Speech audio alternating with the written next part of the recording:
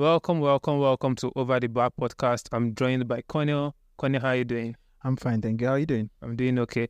We've had a crazy weekend of football, especially in the Premier League this week. We had so many boring games. Example, Manchester United game, very boring. Well, we won. Yeah, So, congratulations. Thank you very much. Even though it was a 1-0 win. Yes, I'll accept it. At all.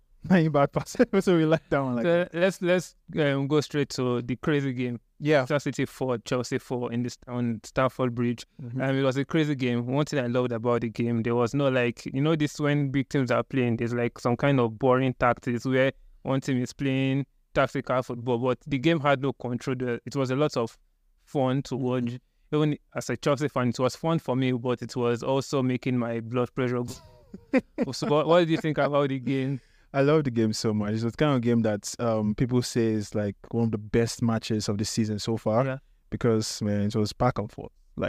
Chelsea was attacking, Man City was attacking, and in particular, I liked Palmer. I think his name is called Palmer, And I like the way he was like trying to prove himself. Yeah. Like him and another Chelsea player, I guess. Sterling. Yeah, Sterling. So those two players were trying to prove that, yes, they are quality players and I can play against Man City and play with my full chest, I guess. I don't know if that's...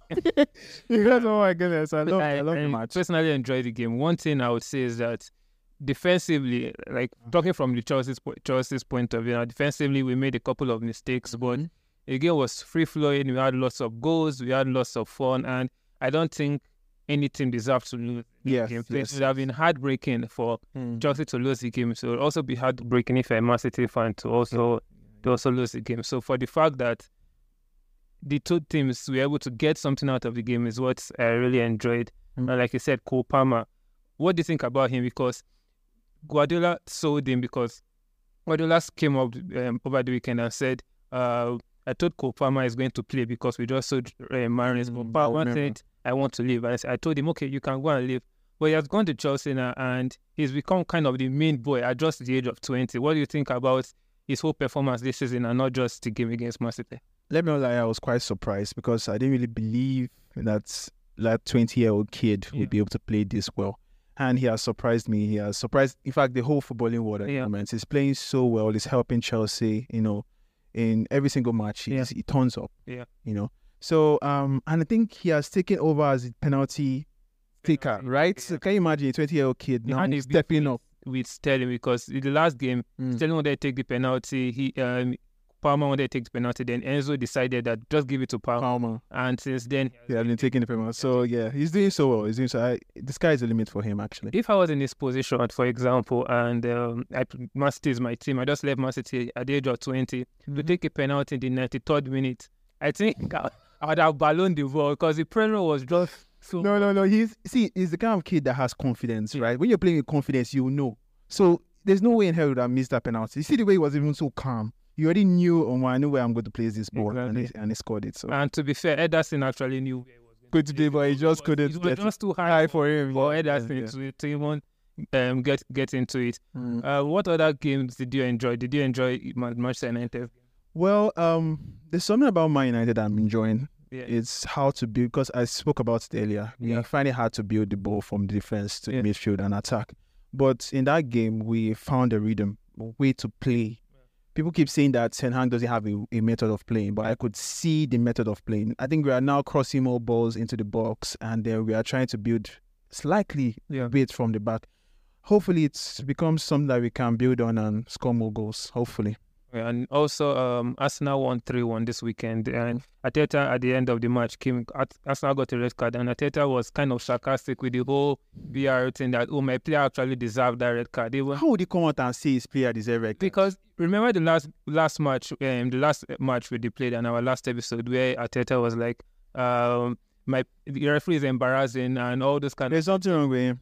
There's something wrong with that man. So he was just trying to be sarcastic, and so the referees did their job well today. And he actually made a quote where he said something like, make sure I'm on TV while I'm saying that the referee did a good job. So, something wrong with him. I just feel there's something wrong with him. So let's pivot a bit now. Nigeria is playing in the World Cup qualifiers. So we have two games against Zimbabwe and Lesotho. And I don't know, let me just go straight to the group because these two teams are kind of teams Nigeria should actually actually win without any issues. But let's talk about the group here, because as a Nigerian fan, we are fond of using calculators to kind of check if we are going to qualify or not. And the last World Cup, we nowhere to be found. Yeah. But if you look at the group, we are in Group C, and we have Benin Republic, Lesotho, Rwanda, South Africa, and Zimbabwe. Do you think any of this?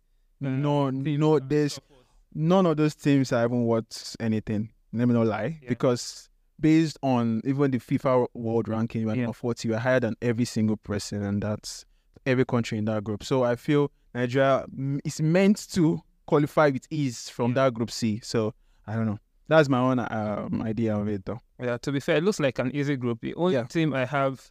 When you say South Africa, maybe South Africa, but they're not that a good.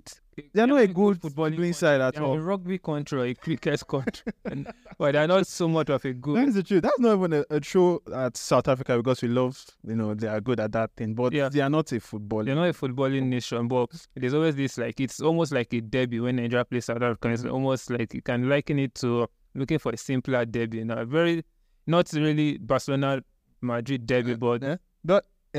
But no. That's something close to that. There's always this beef between the two countries when it comes. There is actually. But Lesotho and Zimbabwe, do you think we are going to get 6 points? Yes. Based on our, we are in form at the moment. In the last 5 games, we've won 4 and we've drawn 1 match. And so I believe the way we are playing now, we should be able to beat Lesotho and Zimbabwe. And with Osimhen missing now, that's true. What strikers do you think might step up? Like we know Boniface is. Yeah, he's playing so well for Leverkusen, but I don't know.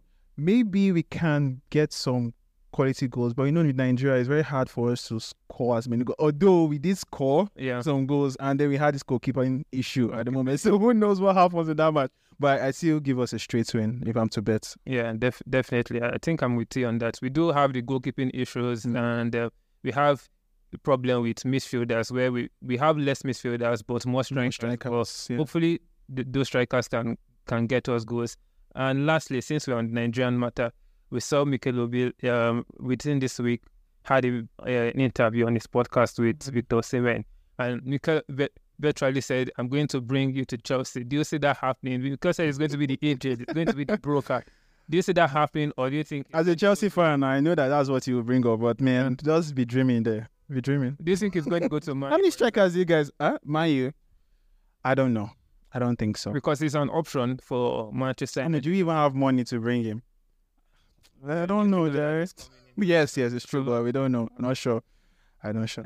Let's for as being a Chelsea fan, I would hope that he signs for Chelsea, because we have an issue with centre forward, and even though Jackson has scored 6 goals in 11 games, recently. It's not recently. But I think he scored. How many goals has Holland was scoring in Champions League? That is his league. He's the highest goal scorer in Champions League, and he will get there. Yeah, he's not there yet. He will get there. When he gets there. This is what I said to you, Jackson. Jackson came. He wasn't scoring initially. He can chat with Jackson. For now, he's not there. Okay, no more. You guys, are you in the Champions League, by the way? No. Are you in any league? Are you in any cup? We won it recently. Just recently. We won it 20... What, 20? Depending on the past. Depending on when last you win? Past tense. When last we won a trophy last season. Carabao Cup. It's a trophy. When last did you? So, let's just hope, for me as a Chelsea fan, that Osimhen maybe moves to Chelsea. But prayer. The fact is that we have a lot of attacking options at the moment. They're not just proving at this point. They're not goal scoring. They're not proving. I think they are goal scoring, but they're not proving. Cole Palmer. Penalty. It's not it. But he's the one scoring goals for you guys.